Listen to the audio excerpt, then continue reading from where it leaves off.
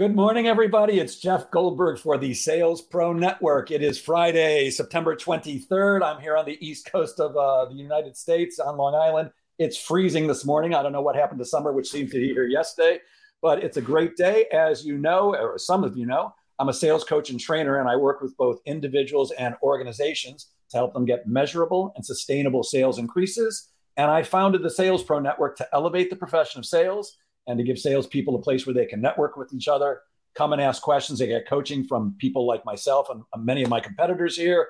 And every Friday at 10 a.m. Eastern, we either do a live training or a live interview with somebody who can add value to the profession of sales. And today is no exception. It's my pleasure to introduce you to Baaz Virk of Elite Closers. Good morning, Baaz. What's going on, Jeff? You are my friend. Baaz, why don't you tell us a little bit about, give us a 2 or 3 minute background. How'd you get up to this point? What brought you here? Well, without going way too far back in like 2009 when I first started, but I sort of fell into like the high ticket space back in 2017, I believe, late 16, early 17.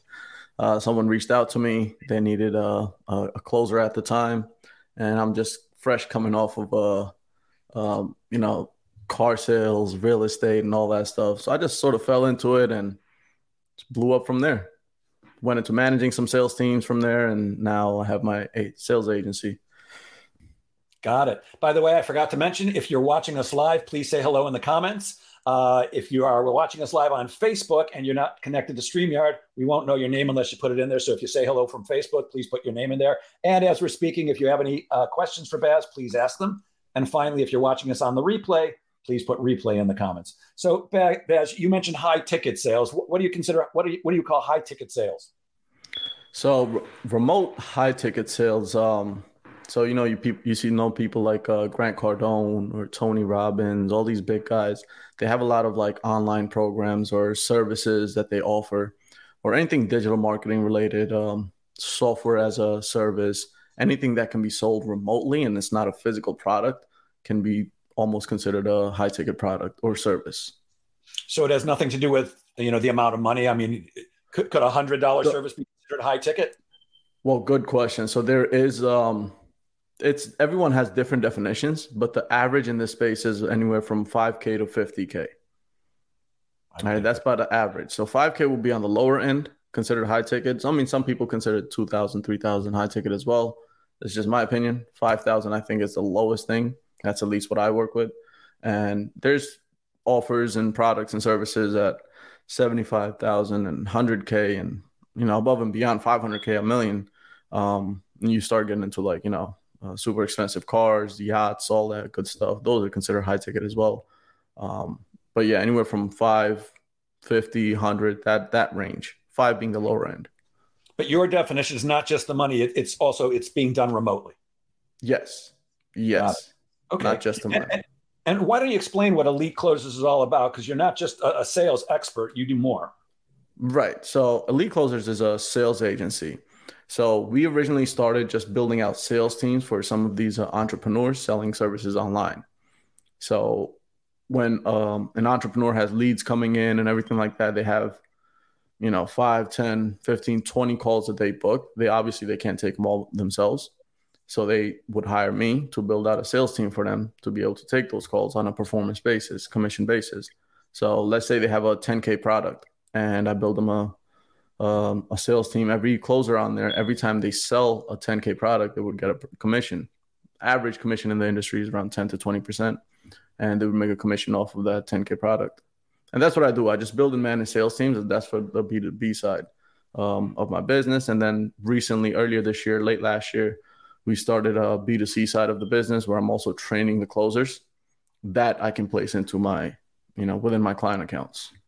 Yeah. And that's really how I found you, because I saw you on Facebook and you're constantly giving great advice about, and you have some very, sometimes contrarian views to what many people say.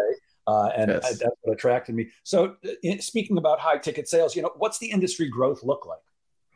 So industry growth right now by 2025, it's projected to hit anywhere between 450 to 500 billion.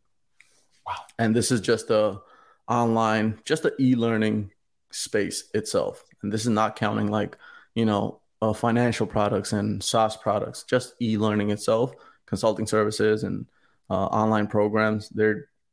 It's growing rapidly.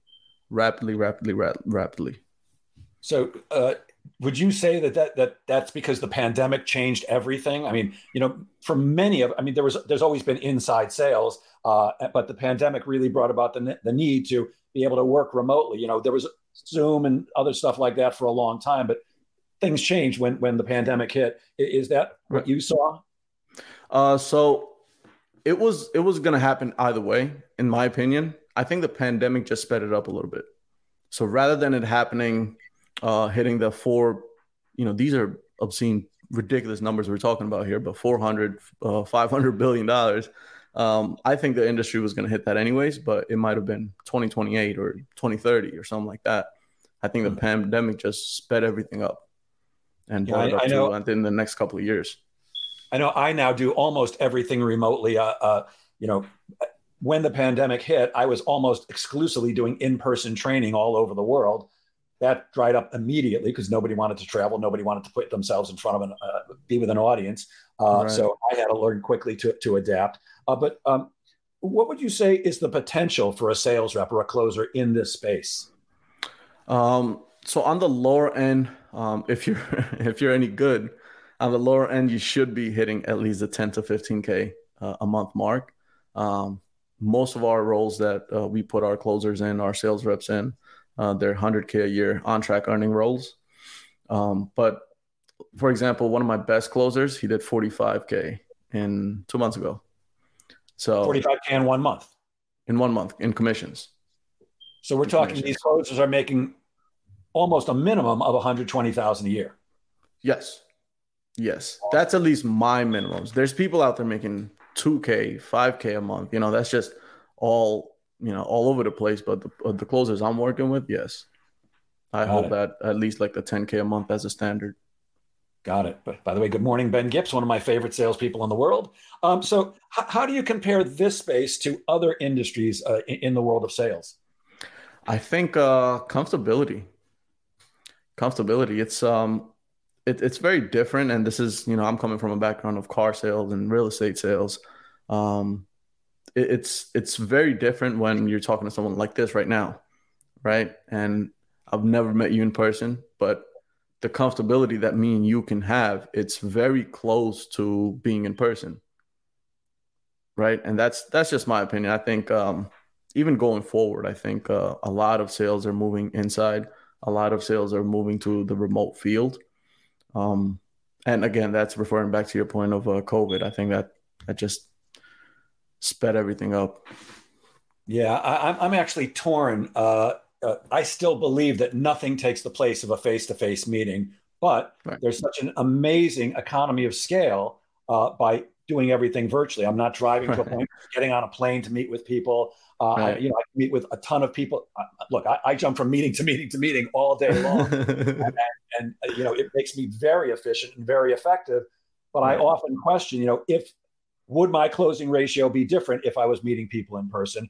I'm a heck of a lot older than you. I'm more towards the end of my career as opposed to you at the beginning. But I think that might have affected me. I still believe in a handshake and reading body language, which is much more difficult to do over the phone, certainly, or via video conference. Right. But I have to admit, I love not leaving the house. I love where I live. I love being with my dog all day and being able to, go out and take a walk. I live by the beach. I can, take a walk down to the ocean if I need to clear my head for anything. So it's a toss-up. It's interesting. You mentioned the scalability, and that is huge, right? And especially for salespeople, like if I was stepping in your shoes, you're, training all these guys, going one place to another, having an audience. But when you're traveling, you're sort of limited, right? You're limited to a certain area. You're limited to, whoever you can get in contact with. In this space, especially, social media and online and internet and everything like that, your scalability and your skills can be spread across almost every other, like there could be someone in Asia or Europe that can need your help, right? And it's just that scalability factor is huge. And that we can't no longer have to be limited to a certain geographical area.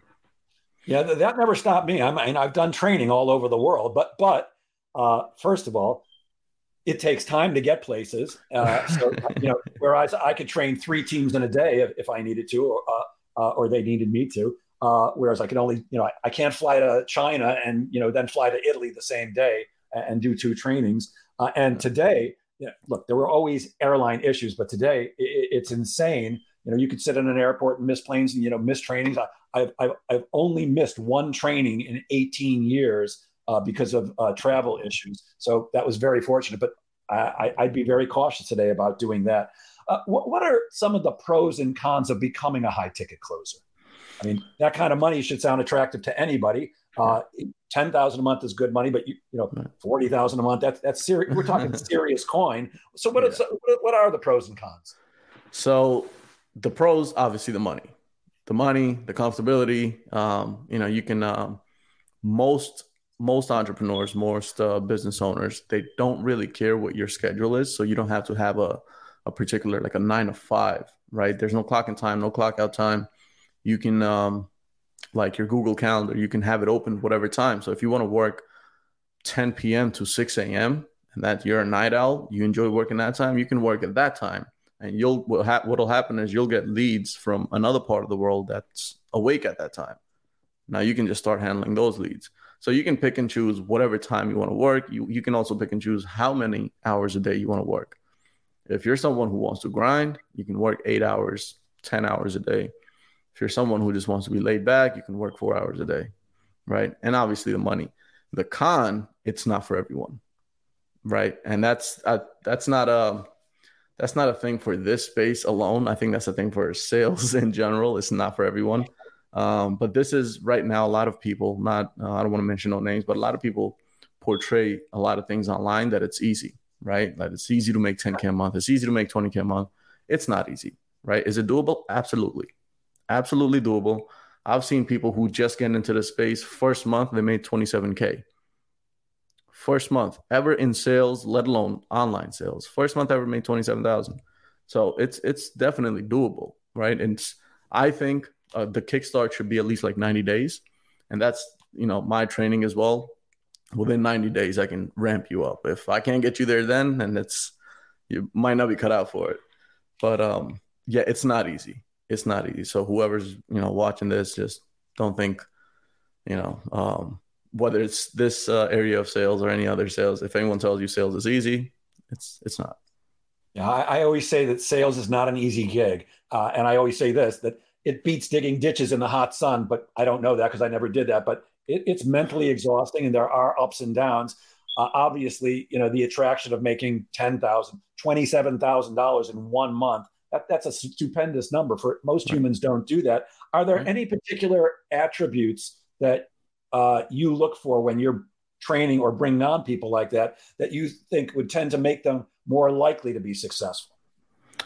So my approach is more in the listen more, talk less space. So I look for empathy.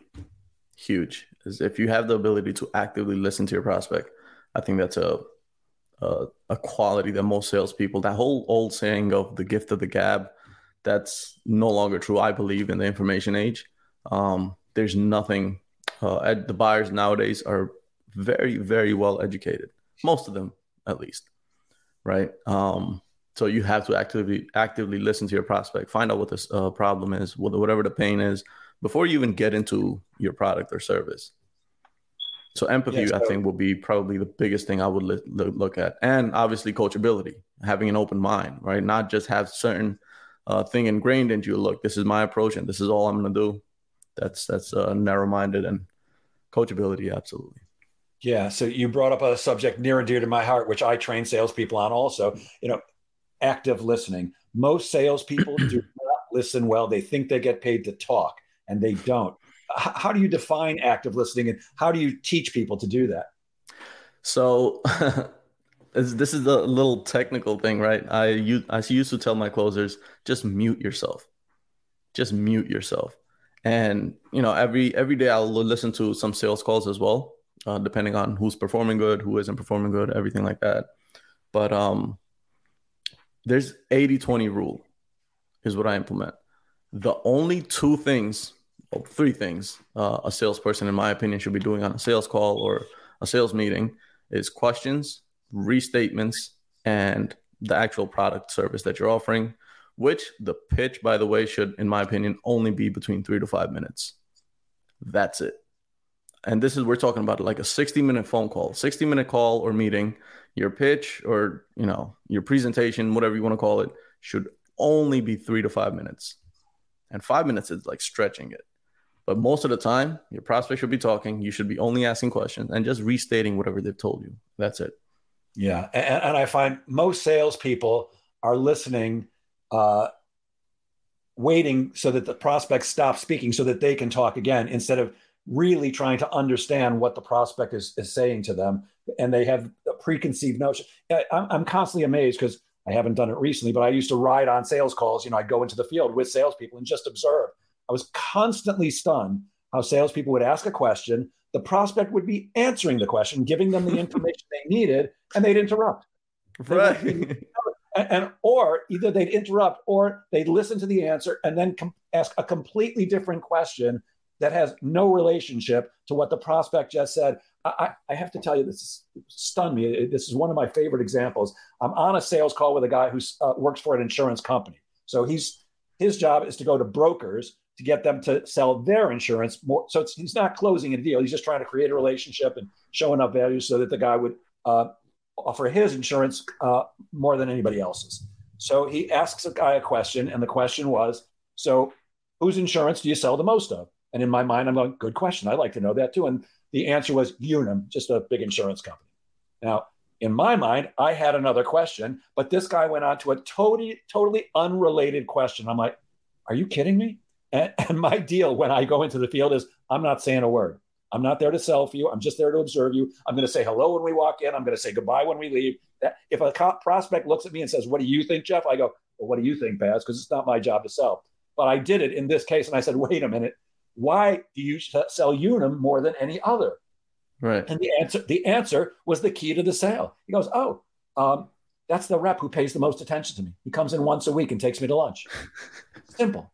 But this guy never would have known that if I hadn't been there. I asked, people do not actively listen. By the way, good morning, Ray Aurora. He says, good morning, Baaz.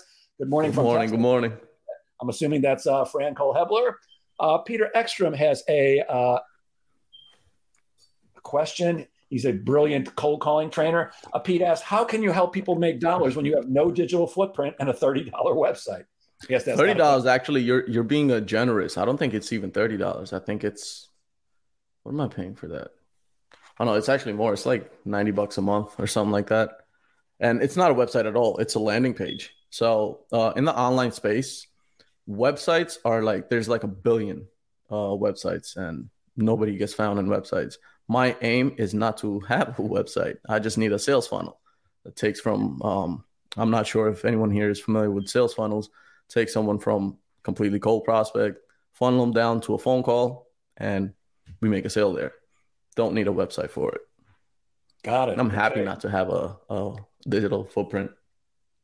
Got it. Okay. Good morning, Don Levine. And let's see. Pete Ekstrom says the streaming video is circling over and over. And Matthew Gardner says it's working fine, but he's not getting the video, only the audio.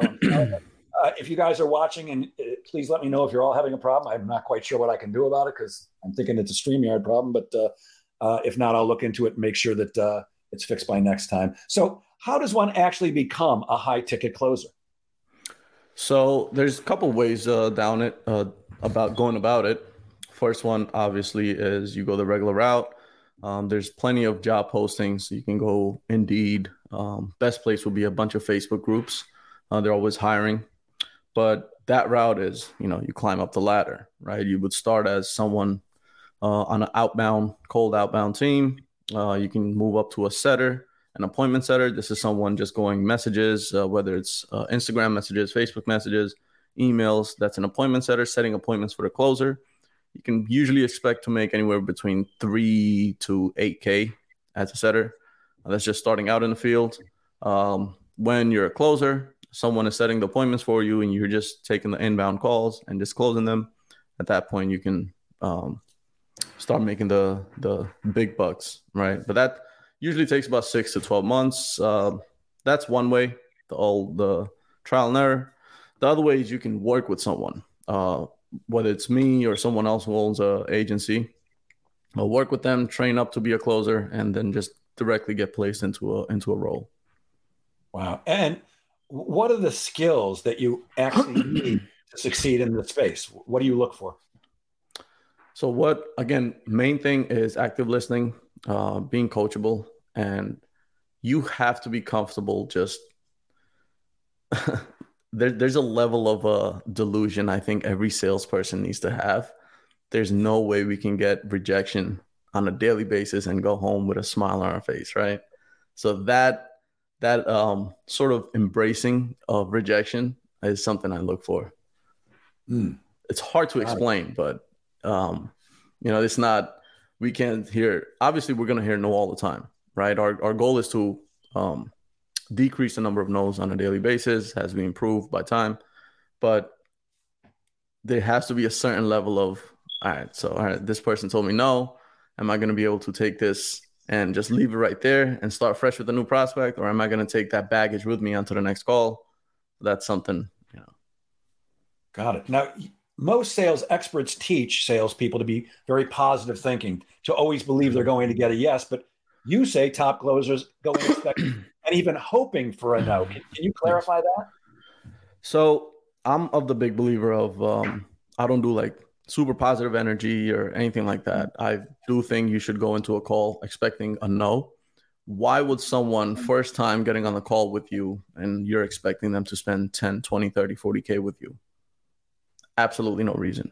And what happens is, and I listen to this on sales calls, when people do go into a call expecting a yes, and then they get a no, and it's that, or, a prospect gives them an objection or an obstacle or anything like that. What happens is that tonality of the salesperson changes right there. It's like disappointment. During a call, they can feel that disappointment. Like they feel like, all right, so I don't have this deal no more. At that point, rather than utilizing the strategies and the tactical stuff they know what to do, they'll just mentally, they've left already. They're on to the next person and they're not even attempting as much to close this prospect. So I teach my closers to always go in there, expect no, expect the worst case scenario. And what happens is that anxiety level that most closers or salespeople have, that leaves. So now you can actually be relaxed, be yourself, and ask the questions, ask the probing and the clarifying questions more and more. Does that make sense? Yeah, absolutely. So, experts also often say, well, don't take it personally, except you're the person they're telling no to. So what's your coaching for people who hear no all day long? I guess part of it is if you're expecting the no, then it doesn't hurt as bad because you're looking for it anyways. Any other coaching that you give your salespeople on, you're going to hear no all day, but it's okay. Right. It's perfectly fine. Our goal as time goes on is to decrease the number of no's. Right. If you're going into a call expecting a yes and you hear a no, you're going to whatever energy that you had is going to come down. A different level for everyone, but it's going to come down no matter what. So if you woke up, you had a fantastic day, and this is completely different. I focus more on discipline rather than motivation, as far as like positive energy goes. But if you go into a call expecting a no, there's nothing a prospect can do to take you off your game. Like you have a certain framework that you're going to follow no matter what, because you've already expected the no. You already feel like, all right, this person is going to tell me no, and I'm going to just have fun with it. I'm going to, apply the strategies I know. I'm going to dig in for the pain, find out, see if my solution can match the pain, and then connect that bridge. Yeah, you said something interesting just now. I mean, I've been used many times as a motivational speaker. I have a 1-hour talk on motivation, but my belief is nobody else can motivate you. The motivation has to come internally. It's got to come from you. But you just said you believe more in discipline over motivation. Can you expand on that a little bit? Yeah. So motivation, again, this is just my one man's opinion.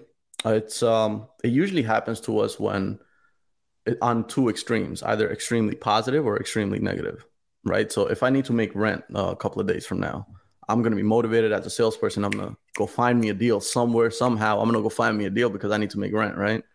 Or something extremely positive happened. Someone, whether it's my competitor or someone on my team just made a, 5K deal or 10K deal. And I'm like, all right, I got to do this. Or maybe I saw a TED talk with Jeff, right? And now I'm super excited. But what that happens is that weans off, right? No person, I believe, can be motivated 365 days, 300, all year round, like all the time. So I believe in discipline, like, and one of the examples I use for this, as far as like training salespeople and stuff. So when you wake up in the morning, what's the first thing you would do, Jeff? When I wake up, well, first thing I do is I start speaking to myself positively. I reach over and I pet my dog, and then I go to the bathroom. Right. So, and what do you do in the bathroom? Just brush your teeth, shower, all that basic stuff, right? Well, I'm an old guy, so I have to do other stuff first. Okay. And then I have not to going to get into that, but yeah, I have to shower and shave and all that stuff. Sure. So, goal with some of the frameworks as far as sales and I guess life in general is to have it so ingrained in you that you're not actively thinking about it. Like when I wake up, I go brush my teeth. It's not something that I'm thinking about. All right, I got to go brush my teeth. It's just automatically I'm doing it. Or I shower, or I go shave or whatever.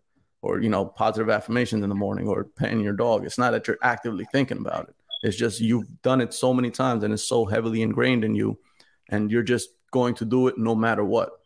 And I think that separates and that also walks into confidence as well. I'm a big believer when you're doing daily actions, it'll just immediately boost your confidence. So it's about creating habits, really ingraining it in you so that you don't even have to think about it. Exactly. So you don't have to be motivated to go take a sales call or go talk to this prospect or do 100 outbounds a day. It's just the level of discipline. You can start small and then increase the intensity later. Like, you can start at, all right, I'm going to do 5 outbound cold calls today. You do that for a week and then you can bump them up every week. Maybe now I can start doing 7. And, you do that for long enough period of time, it's going to be ingrained in you every day. You're just going to do it. It's not going to be something you actively think about. You're just going to do it and you will excel. You will be better than majority of the salespeople who aren't doing the hard stuff, who's not doing the work. And you want to get to the point where you are making that $10, $20, $30, $40,000 a month so that you're not worried about making the rent 3 days before. I know you said you sold cars and, almost everybody knows, just wait till the end of the month to buy a car because the salespeople are under pressure. They've got to hit a quota. You go the last 3 days of the month, you're always going to get a better deal. And that pressure, look, I've been there. I've been selling a long, long time. So I've had more than one time in my life where it's like, if I don't close something soon, I'm in some serious, they're going to take the car, they're going to take the house or something like that. Right. And that's not a good feeling. It's very challenging for most salespeople to function under that much pressure. So I'm with you. You want to hustle and grind and work it so that you're doing it for your pleasure and you're enjoying it and you're helping people and you're making a bunch of money so that you're not worried about, am I going to pay the rent this month? It's an ugly place to be. I think we've all been there, but my experience is that most salespeople, well, I don't think most salespeople don't want to make that kind of money, but they're not willing to put in the effort and not just the work. It's the work in getting better. Most salespeople don't read a book, don't go to a seminar, There's free YouTube videos people can be watching all day long from guys just like you and me and famous people who are in the space. Why not invest in yourself? I mean, every time I go to my doctor, he's got books on his desk. My lawyers have books on their desk. And these are guys who've been doing it a long, long time. I've been in sales almost 50 years. I've got 3 or 4 sales books on my desk right now that I'm reading because you never know when somebody's come up with something that you didn't think of or something new. And especially with how fast things change today. And we are living in a digital world and an almost virtual world half the time. You got to stay abreast. And if you're not willing to put in the work, it's ridiculous to think that you're going to make the kind of money you're talking about. And another thing is talking about those levels of money. A lot of salespeople that I've spoken to who aren't in the space and they're coming from another space, they don't think it's doable. Like they have this limiting belief that salespeople cannot come anywhere close to making 30, 40K a month. Like these are, lawyers and doctors who've been doing it for 20 years, making that sort of money. Like, how can I make this within the next year? So they do feel like it's this far-fetched fantasy land. So that's just a limiting belief. But I do encourage, like you said, go on YouTube, go on Google, look up some of the salespeople, look up the space that you're going to join, whether it's this space or whatever space, and see what the top 1% are doing. right? And obviously, when you're in the top 1% or top 10% of any space, you're going to hit ridiculous numbers. But again, if you, whether you're in the top 1% or not, that's a completely different story. Is it doable? Yes. Are you going to do it? That's two different things we're talking about. It certainly should be apparent to anybody that those type of numbers are doable, whether in sales or someplace else. I mean, sell feet pics on OnlyFans. There are women making insane amounts of money each, and maybe guys too. Oh, I know. I don't look at OnlyFans, right, and I don't care about people's feet. But I mean, people, if you really have the drive and you have half a brain, there's insane amounts of money to be made out there, legally and professionally. And you're right. For many people, it is a limiting belief. We're taught at a very young age, money doesn't grow on trees. Work hard all your life for a company, then retire with a pocket watch. I don't know if people still say that today, but when I was a kid, that was you'd work at the same company for most of your life. When I was starting out, the average was you'd work at 3 companies during your entire career, from the age of about 21 till 65 when people were retiring. These days, you can make insane amounts of money. Not easily. I'm with you, Baaz. It takes work. You want to make $30,000, $40,000 a month? That's going to take you some work. But if you're willing to pay the price in both the effort and the effort to learn and improve, there's insane amounts of money out there. I end every one of these talks with, sales is a game of making things happen. So get out there and make sales happen. That's it. If you expect somebody to hand it to you, I've been waiting a long time for that. It hasn't happened yet, but the money's out there. There was something I saw, a post of yours. I didn't actually see the video, but you put up a 20-minute video on handling the partner-spouse objection. And I'm assuming that means I've got to talk to my partner. I've got to talk to my husband. I've got to talk to my wife. How do you suggest we handle that one? Because that comes up for many people a lot. So it depends obviously on the context of whatever it is you're selling, whether it's in person or remote. I mostly teach remote. But my first go-to is paint the worst case scenario for your prospect, right? So, Mr. Prospect, what happens if they do say no? What happens then? So one of two things will happen. Obviously, one thing they'll say, if they say no, I'm not moving forward. At that point, you've just found out, which, a completely different framework. You should have found that out earlier on in the call if you're talking to the decision maker. If for whatever reason the prospect says, if my wife says no, I'm not doing it, then you just reschedule and get the wife on the phone. If they say I am doing it, if she says yes or no, now it's just a smoke screen, and you need to peel that off and find out what the real objection is. You know what I mean? Or let's say one of the recent examples I actually had was it's a fitness offer, helping people get in shape, 90 days, something like that. And the guy said, I got to talk to my wife. So, and one of my closers did a fantastic job. He took a deposit and has said, look, we'll talk to your wife. And if she says that she likes you being overweight and eating Cheetos and bonbons all day for the next 3 days, I'll tear up the agreement and you can have your money back. Obviously that deal went through. So that's just, a lot of times it's just whether it's that or I want to think about it, it's just a smoke screen. There's something you haven't covered. There's some sort of uncertainty that you haven't really peeled off enough layers as far as pain goes and the problem goes. It should not be coming up. And I believe in pre-handling the objections during a sales call rather than wait till the end. So when you've done that, and if they've already told you that, there's a sole decision maker, they can't hit you with I need to talk to my wife. Right. If you've discovered that part earlier on, it's already eliminated. Or so the think about it part, right? If you frame the call that at the end of this call, they're going to be making a decision, they can't hit you with some of these things. So it comes down to frameworks as well. But obviously, objections do exist. They're going to come up regardless. You should never, ever get to the end of the sales process and ask for the deal and have somebody say, I have to talk to my partner. Why did you not find that out in the first place? Exactly. Are most of the type of sales you're talking about, are they one call closes? Depends. I've got like 2 companies that I'm working with. One of them is like a 3-call process. So first call is like an introductory call. Second is like a strategy session, and a third one is actually like the closing call. The other one is a one call close. So Yeah, I could 9,800 and 15K offer. I could see on a one call close getting to the end and somebody saying, "Oh, I've got to talk to my spouse or my partner or something like that," because you didn't have time to pre-qualify them. Although you could certainly do that in the build up to the appointment, or your appointment setter could pre-qualify that. But you should never get to the end. Here's my take on think it over. If you're talking to a decision maker, which is the only type of person I'm willing to speak with, right, and you get to the end of the process and they say they've got to think it over, in my opinion, there's only two things to think over. The first one is, do I trust that Baaz is going to deliver whatever he's telling me he's going to deliver? Well, if they don't trust you by the end of the process, are they going to figure that out later on that they trust you? No.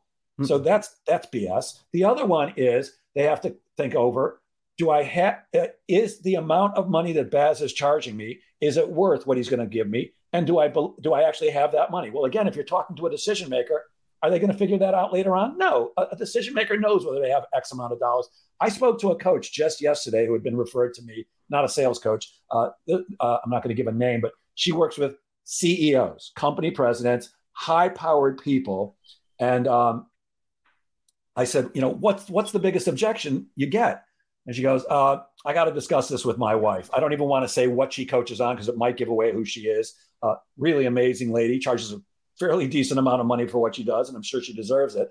And she said, yeah, well, the biggest objection I get is I've got to talk to my wife about this. I said, you're talking to a CEO of a company, and the CEO has to go talk, because she only sells to men, by the way. The CEO has to talk to his wife about a $7,500 a month decision on, again, I don't want to say what she's selling, but that's insane. A CEO is running a company and has to ask his wife for permission. Right. It's BS. And we have to have an elegant way without, smacking somebody in the face of saying, you're full of crap. You can't say those words, although maybe you can sometimes, but you've got to show people that you're giving me a spokesman. I'm very direct with people. I'll say, look, if you've decided not to do business with me, you just don't want to say it, and that's why you're putting them off. Please, I'm not going to be offended. I'll still be your friend. And if you ever change your mind, let me know when I want to do business. But if you've decided you don't want to, you don't have to tell me you got to talk to your wife or your partner or the committee. Tell me now. We'll still be friends, and I'll leave. I'm being very direct, and that's because I don't have any time to waste. My time is valuable, just like every salesperson's is, and every person I speak to. I don't have time to waste on people who are jerking me around. If you want to give me a real objection, to me, the definition of a real objection is it's something that's in the way that we might be able to work out. Everything else is smoke and mirrors. Why bother? So I'd rather you tell me no from the start than give me BS like, I've got to think it over. I got to talk to my partner. Could there be instances where it's on me? I didn't do the process right. That's why you got to think it over. Yeah, but that's on me. But I guarantee you at this point in my career, I'm telling you everything you need to know. I've asked enough questions, and like you, I let them do the majority of the talking. All I want to do is ask great questions and actively listen, and then tell them a good story about why somebody else like them chose to do business with me and lived happily ever after. 100%. And it's one of the things you just touched on. That C-level executive needed permission from his wife. And that's another approach that I use. I let them know, would they rather have permission or support? Are they asking their spouse for support, or are they asking them for permission? 9 times out of 10, they'll tell you support. So do you think your wife will support you losing weight within the next 90 days? Absolutely. Does she know you're overweight? Yes, she does. Would she be against you wanting to actively going around looking for ways to lose weight? Is she against that? No, she's not. What are we talking about here then, man? And it's all, again, it's all smoke and mirrors, like you said. And 9 times out of 10, if you're actively listening to that prospect, they'll usually tell you how to sell them. They'll usually tell you how to close them if you're paying attention. Yeah, one of the pieces of coaching I gave yesterday was a question that I love to ask personally of my clients, prospects, which is, let's say you and I decide we're going to work together. I never say that you decide to work with me, because we're going to make the decision together. So let's say you and I decide to work together, and we're sitting in your office 6 months from now. What would have to have happened during that 6 months for you to say, wow, am I glad I worked with you, Jeff? Well, when they answer that question, they're telling you exactly what they want. And all you have to do, assuming you can deliver that, is say, yeah, that's exactly what I'm going to do for you. In my world, it's, I want my people to get more appointments. I want them to have a shorter sales cycle. I want them to close more business more profitably, because those are the three things I help people do. Great. Here's how I'm going to help you do that. We're going to do this kind of training and this kind of coaching. And then it becomes simple. Right. My mentor in the business told me a long time ago, I don't write proposals anymore. I'm like, what are you talking about? People want a proposal. He goes, oh, I still give people proposals. I just don't write them. I said, well, if you're not writing them, who's writing them? He goes, I let my client write the proposal. I'm doing the physical typing, but all I'm doing is taking their words and putting it on paper for them. I'm feeding them back what they told me they want. And again, right. I want to make clear, it's not about I'm just feeding you BS because I'm not going to deliver it. Obviously, it's here's what I can do. It's exactly what you want. Right. If you've got what people want and they want it, what's in the way? And if there's something in the way, it's on you to uncover it. And if you can't deal with it, then move on to the next one. I'm with you. There's so many cliches in sales, and some of them I dislike, but to a certain extent, sales is a numbers game. I don't care how good you are at sales. If you're not speaking to enough prospects, you can't close enough business. You can be the greatest salesperson in the world, whoever that may be, but without speaking, look, I'm pretty damn good at what I do. People pay me substantial amounts of money to teach them how to sell or sell better. I don't close everybody. In fact, well, with coaching, I have a very high, I close about 75% of the people I speak with, and that is typically a one-call close. But with training, I close 42%. And that's a high number, but that still means 58% of the people I meet, more than half say, no, Jeff, you ain't the guy for whatever reason.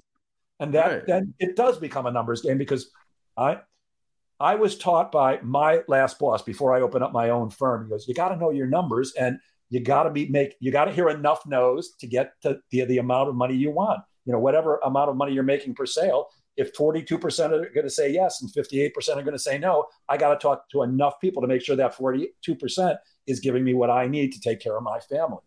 Right. And that's, I forgot where I read that somewhere. Maybe, I don't know, it might've been one of your posts. But it was, if I'm closing, let's say 40%, so I know I'm closing 4 out of 10 people. As a salesperson, my goal should be just go talk to 10 people every day. I know I'm getting 4 out of them. Just go talk to 10 people every day. Well, depending on the commission you're going to get, you might need to speak to 20 because you need 8 deals a day. But whatever the numbers are, all my life, I am not a numbers guy. I'm bad at math. I'm really great verbally, but I'm not great with numbers. My last boss taught me the value of me knowing my personal metrics. And I still don't love numbers, but they help me make more money. It's like you're born. If you ever read Dr. Maxwell Maltz's book, Psycho-Cybernetics, he talks about that you're born with a success mechanism in your brain. We're actually born to be successful, but without something to focus on, your success mechanism isn't going to do anything for you. And what you focus on is a specific goal. You have to have a specific goal, and then you've got to know what's it going to take for me to get there based on my average dollar volume per sale, my closing ratio, the sales cycle. It's not rocket science. My daughter is studying to be a rocket scientist. No kidding. She's actually studying aerospace engineering. But I'm not a rocket scientist. It doesn't take a genius to be in sales. I always say, if you have half a brain, you can be in sales. If you've got the other things you're talking about, that you're willing to work hard and that you're willing to do the work. 100%. If it was rocket science, I couldn't do it.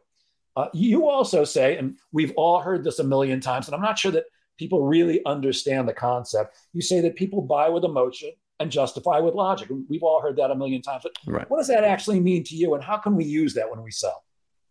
So a lot of that has to come into like impulsive decisions, right? A lot of times if, there's a like a dopamine high we get when we buy something and we feel like it's going to be the thing that's going to make me happy. Or let's say cars, for example, right? If I go into an Audi showroom, I spend $80K on a car, and that exact moment, that impulsive decision I made, yes, it was emotional, right? Later on, I'll justify it. Okay, you know what? I'm in business. I'm meeting C-level executives, and I do need a decent car. I can't be going around in a beater or whatever.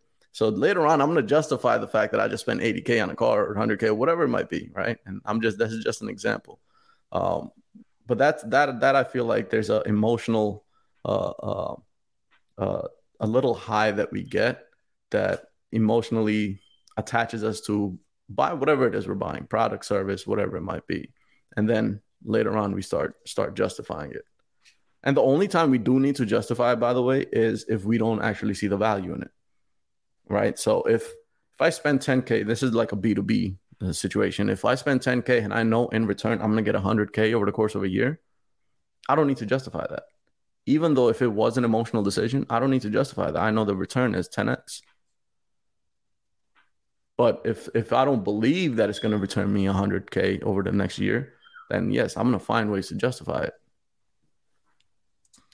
Somebody who I can't tell who it is, they say, in my experience, sales is not about rocket science. It's about relationship building. Yeah. In most cases, it is. So, but in a one-call close, especially a virtual one-call close, how do you build a relationship? So I'm a big believer in not building rapport before the call, is to do it during the call. Right. So rather than going into a call, hey, how you doing? How's the weather? All this other extra nonsense, I just tell closers to dive right in. So Jeff, thank you for meeting with me today. If you're ready, we can dive right in. And that's it. Start asking the discovery phase, which is majority of the call, about 30 minutes of the call, of an hour call. Start asking questions, start digging into pain. As they start opening up more and more to you, you start opening up a little bit more with them. It's a two-way street. It's a give and take. And that's, I believe, again, one man's opinion, you should be building rapport during a call, especially if it's a one-call close. Build rapport during a call. There should be occasional laughs, right? You should be talking about whatever it is, whatever the common ground you guys find during the call. But you shouldn't be doing in the beginning of the call, right? In the beginning of the call, I feel like it's forced, right? You're talking about something. If you talk with a sports fan, right, virtually, one call close, and all of a sudden you're talking about football, you have no idea what anything to do about football. And it 9 times out of 10, it's going to feel forced. So you should build a relationship, but it should happen during the call. Got it. Well, and how would you know somebody likes football until you got on the call? I have to say, as you just said something that I talk to salespeople about all the time, and the coach in me can't resist. I never, ever thank people for meeting with me, ever. What I say is, I'm glad we could invest some time together today. Or I'm glad we chose to invest time together. Or I hope you're as glad as I am that we're investing this time together. I believe word choices really make a difference. And when 100%. You thank somebody for their time in advance, I get the concept, but you're kind of lowering yourself. You're saying, oh, thank you, almighty customer, for your time. Whereas when you say, I'm glad we could invest some time together today, psychologically, when people hear the word invest, they are hopefully thinking, oh, invest. Hopefully there's a return on this investment. And that's our goal. How do we give them enough value on the call so that they choose to do business with us? All right. No, I agree 100%. I agree 100%. That's something I teach as well. And this was just like super surface level. But when we really start going into it, like word phrasing and metaphors and analogies and stuff, I 100% teach the same thing.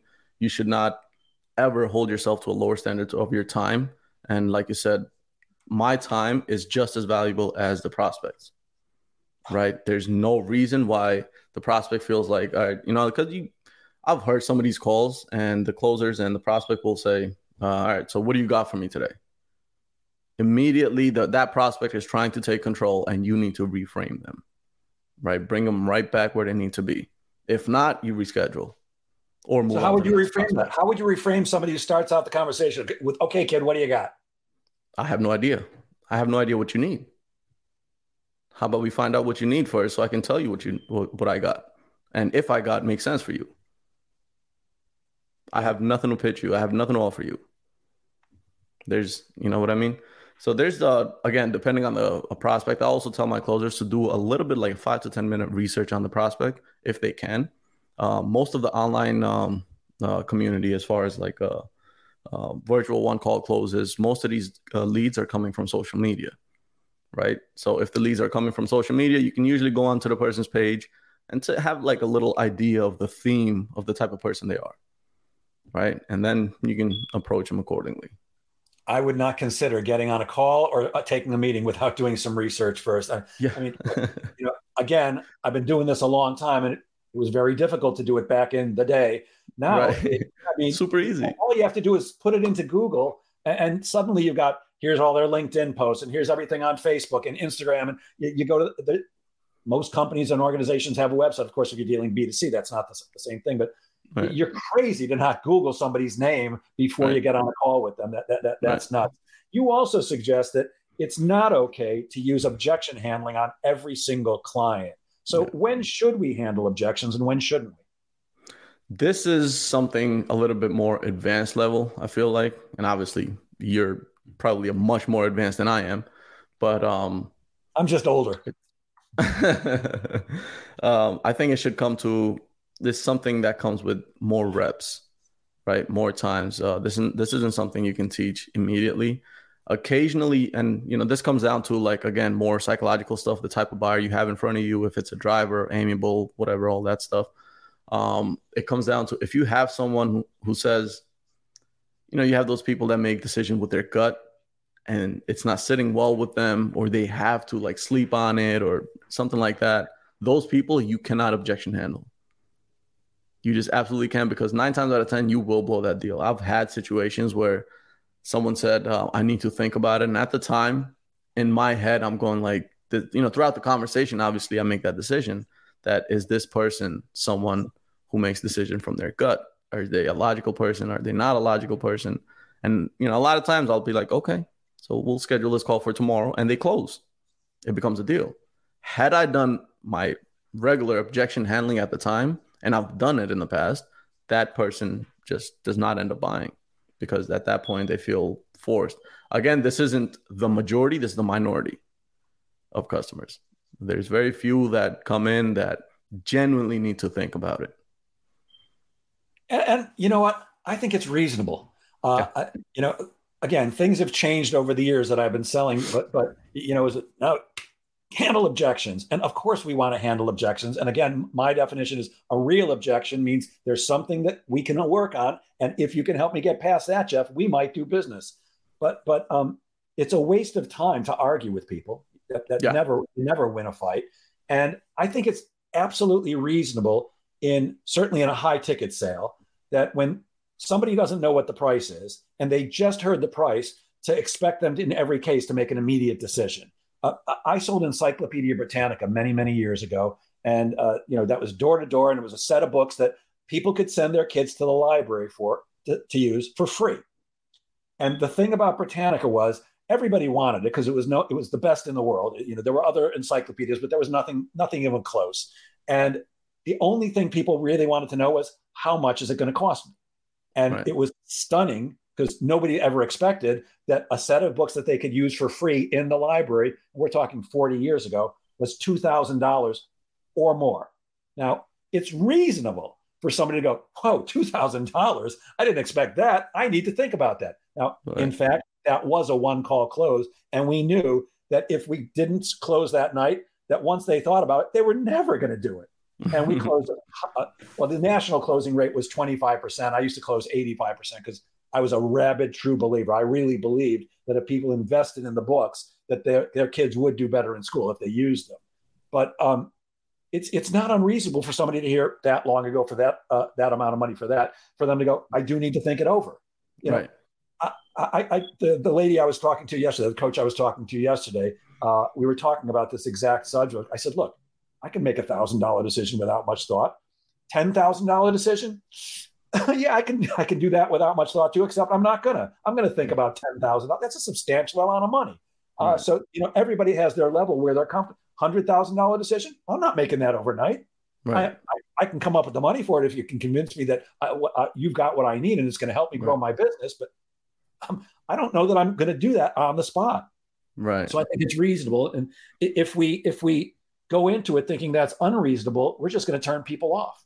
We've got to understand that we got to live in the real world.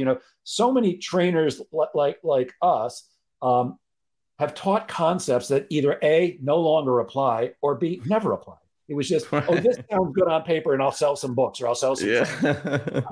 Everything I teach it's real world, and and that's only because it's all based on my years of experience working for a sales training company, managing salespeople, and what I've learned over the years.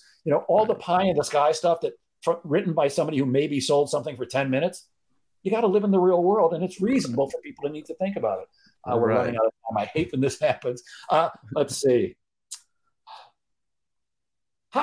Here's. I think we can end on this one. How do we pre-handle the money objection? Because that's one that comes up quite often for people. I can't afford it. Actually, I think there are two different objections with money. One is I can't afford it, and the other one is they don't see the value. They actually don't have the money, or they just don't think it's worth it. So how do we pre-handle the money objection? So as far as value goes, I saw this great example a couple of days ago online, and if I walk down the street, right, and I see you, Jeff, hey Jeff, I got a Ferrari I want to get rid of. I'll sell it to you for 10,000. Obviously, you don't have 10,000 at the time. Are you going to find a way to come up with that 10,000? Assuming it's not hot. No, it's everything right. Everything is legal. Everything is good, right? You're going to find a way because the first thing I do is I probably think, how much is my insurance going to be? But yeah, 10,000 for a Ferrari. Yes. You're going to find a way because you know the value of that car is obscenely higher than the 10K, right? So if at that point, I think it comes down to the salesperson not uncovering enough pain to be able to look at the prospect and say, all right, so this isn't the solution this prospect needs. At that point, the prospect does not see the value in it. Has nothing to do with the money at all, right? And if the money objection does come into play, there's a million ways. With B2B, approach is different. B2C is different. With B2C, a lot of times, and I've ran into this recently, past especially like Q2 and now Q3 of this year. A lot of people genuinely don't have the money, right? And they want to do something, and they'll get the funding if it's available. So they'll make the decision as long as the money is provided for them via third party. This is just B2C. B2B, again, 9 times out of 10, it's not price. It's not the fact that they don't have the money. They have the money. They just don't see the value. They just don't want to give it to you. They don't see your value. They don't see the actual return on their investment into you or whatever it is you're selling, whatever type of offer or anything like that. And as far as pre-handling, there's a framework that I teach all my closers, and we're running a little bit out of time. It's a long framework, but just before going into the pitch, there's like a temperature check I'll have them do. So let's say in a B2B situation, you're looking to generate 200K over the next 2023. What percentage of that do you think you're okay investing to be able to get to that number? They give you a percentage 9 times out of 10, even if they tell you 10%, that's 20K. They're telling you they're happy to invest to get to that 200K mark.